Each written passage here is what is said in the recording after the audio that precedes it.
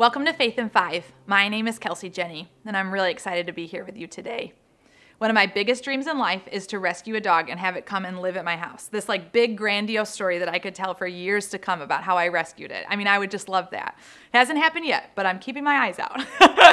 One time though, I was driving in Holland around Hope's campus, and I saw this tiny dog in a pink sweater, a little Chihuahua. It looked very similar to the dog from Legally Blonde. I couldn't remember what that dog's name was, but I could remember that Reese Witherspoon was the actress in that movie. And so I just started yelling out all the car windows, Reese Witherspoon, come here, and a woman's like, Reese Witherspoon's here. I was like, it's the dog, As I got closer to the dog and she continued to snarl at me, she was not very friendly. But I could see that the pink sweater was torn and tattered. I could also see that tiny Reese Witherspoon had been out in the snow for a very long time. She was really skinny and frail and clearly didn't trust me at all. I went to reach for her thinking I'm taking you home and it's going to be great. And she continued to want to bite me. I was like, oh gosh, I don't want rabies today. Eventually the police came and we took her and she did get adopted, which is great. But when I think about that story, that pink sweater, what she thought was providing warmth and safety actually wasn't giving her any warmth or safety at all anymore. It was tattered and it was torn and it really wasn't doing much for her. It was maybe from her original home or something that she had gotten along the way.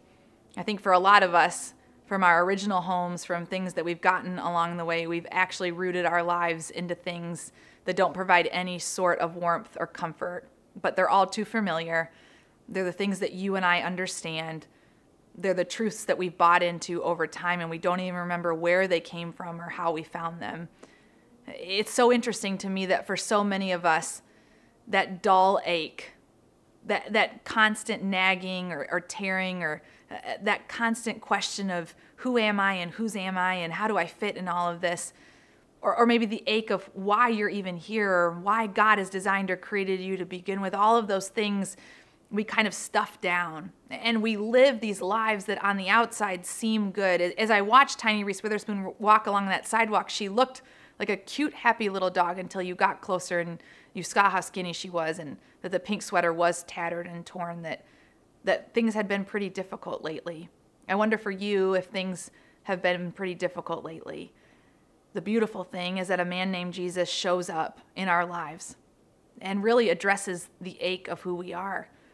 It's almost as if he knows, without us saying anything at all to the God of the universe in human form, he understands our very heart. See, I can get behind a God that knows what it's like to be me, and that's a man named Jesus. He knows what it's like to laugh and to cry.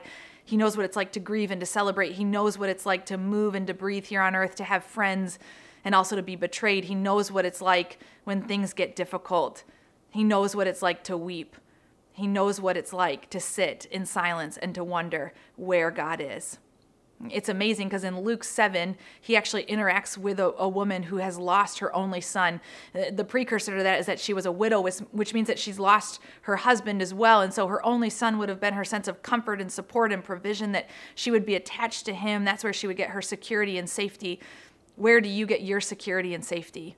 See, if it's found apart from a man named Jesus, friends, I really believe that it will fail you, it will fool you, and it will forget you, because only Jesus can be all that we need. Only Jesus can address the ache of your existence and mine. Only Jesus knows, because only Jesus is Jesus. Only the God of the universe in human form can show up and show off in our lives. And he does for this woman. He shows up in this moment of grieving. She's in her funeral procession, walking through town. I imagine that some of the pallbearers are actually the pallbearers of her husband's funeral.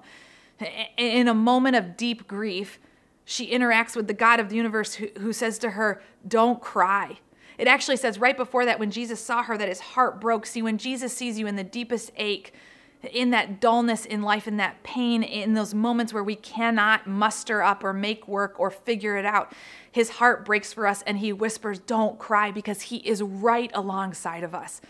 Because he already knows what we need, because he is the God of the universe, because he is the one that will last, because he is a man named Jesus who is for you and not against you, even in the deepest moments of grief and pain and doubt and question. See, the God of the universe can handle all of that and more. And so he sees her He says, don't cry. He addresses the coffin and the young man that's laying down. He says, young man, get up. And in an instant, the young man sits up and starts talking. I mean, restored to full life in an unbelievable way. It says that the crowd around realizes that they are in a moment of holy mystery.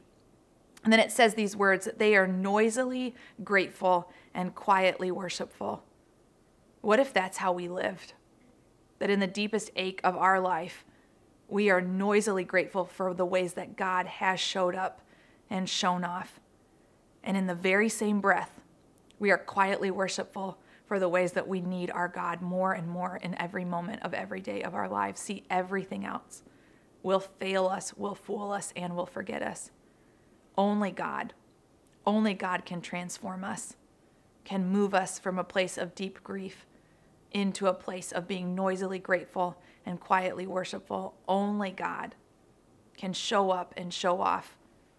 All the other things will fail, will fool, and will forget. And the God of the universe is waiting for us to come, and yet willing for us not to. He's waiting for us, and yet willing for us to stand and hold the pink sweaters. What's the deep ache in your life? And today, is it possible for you to live in a posture of holy mystery? That in the very same breath, you can be noisily grateful and quietly worshipful, all the while asking the God of the universe to meet you exactly where you are today, knowing that he sees you. And in those moments, his heart does break for you.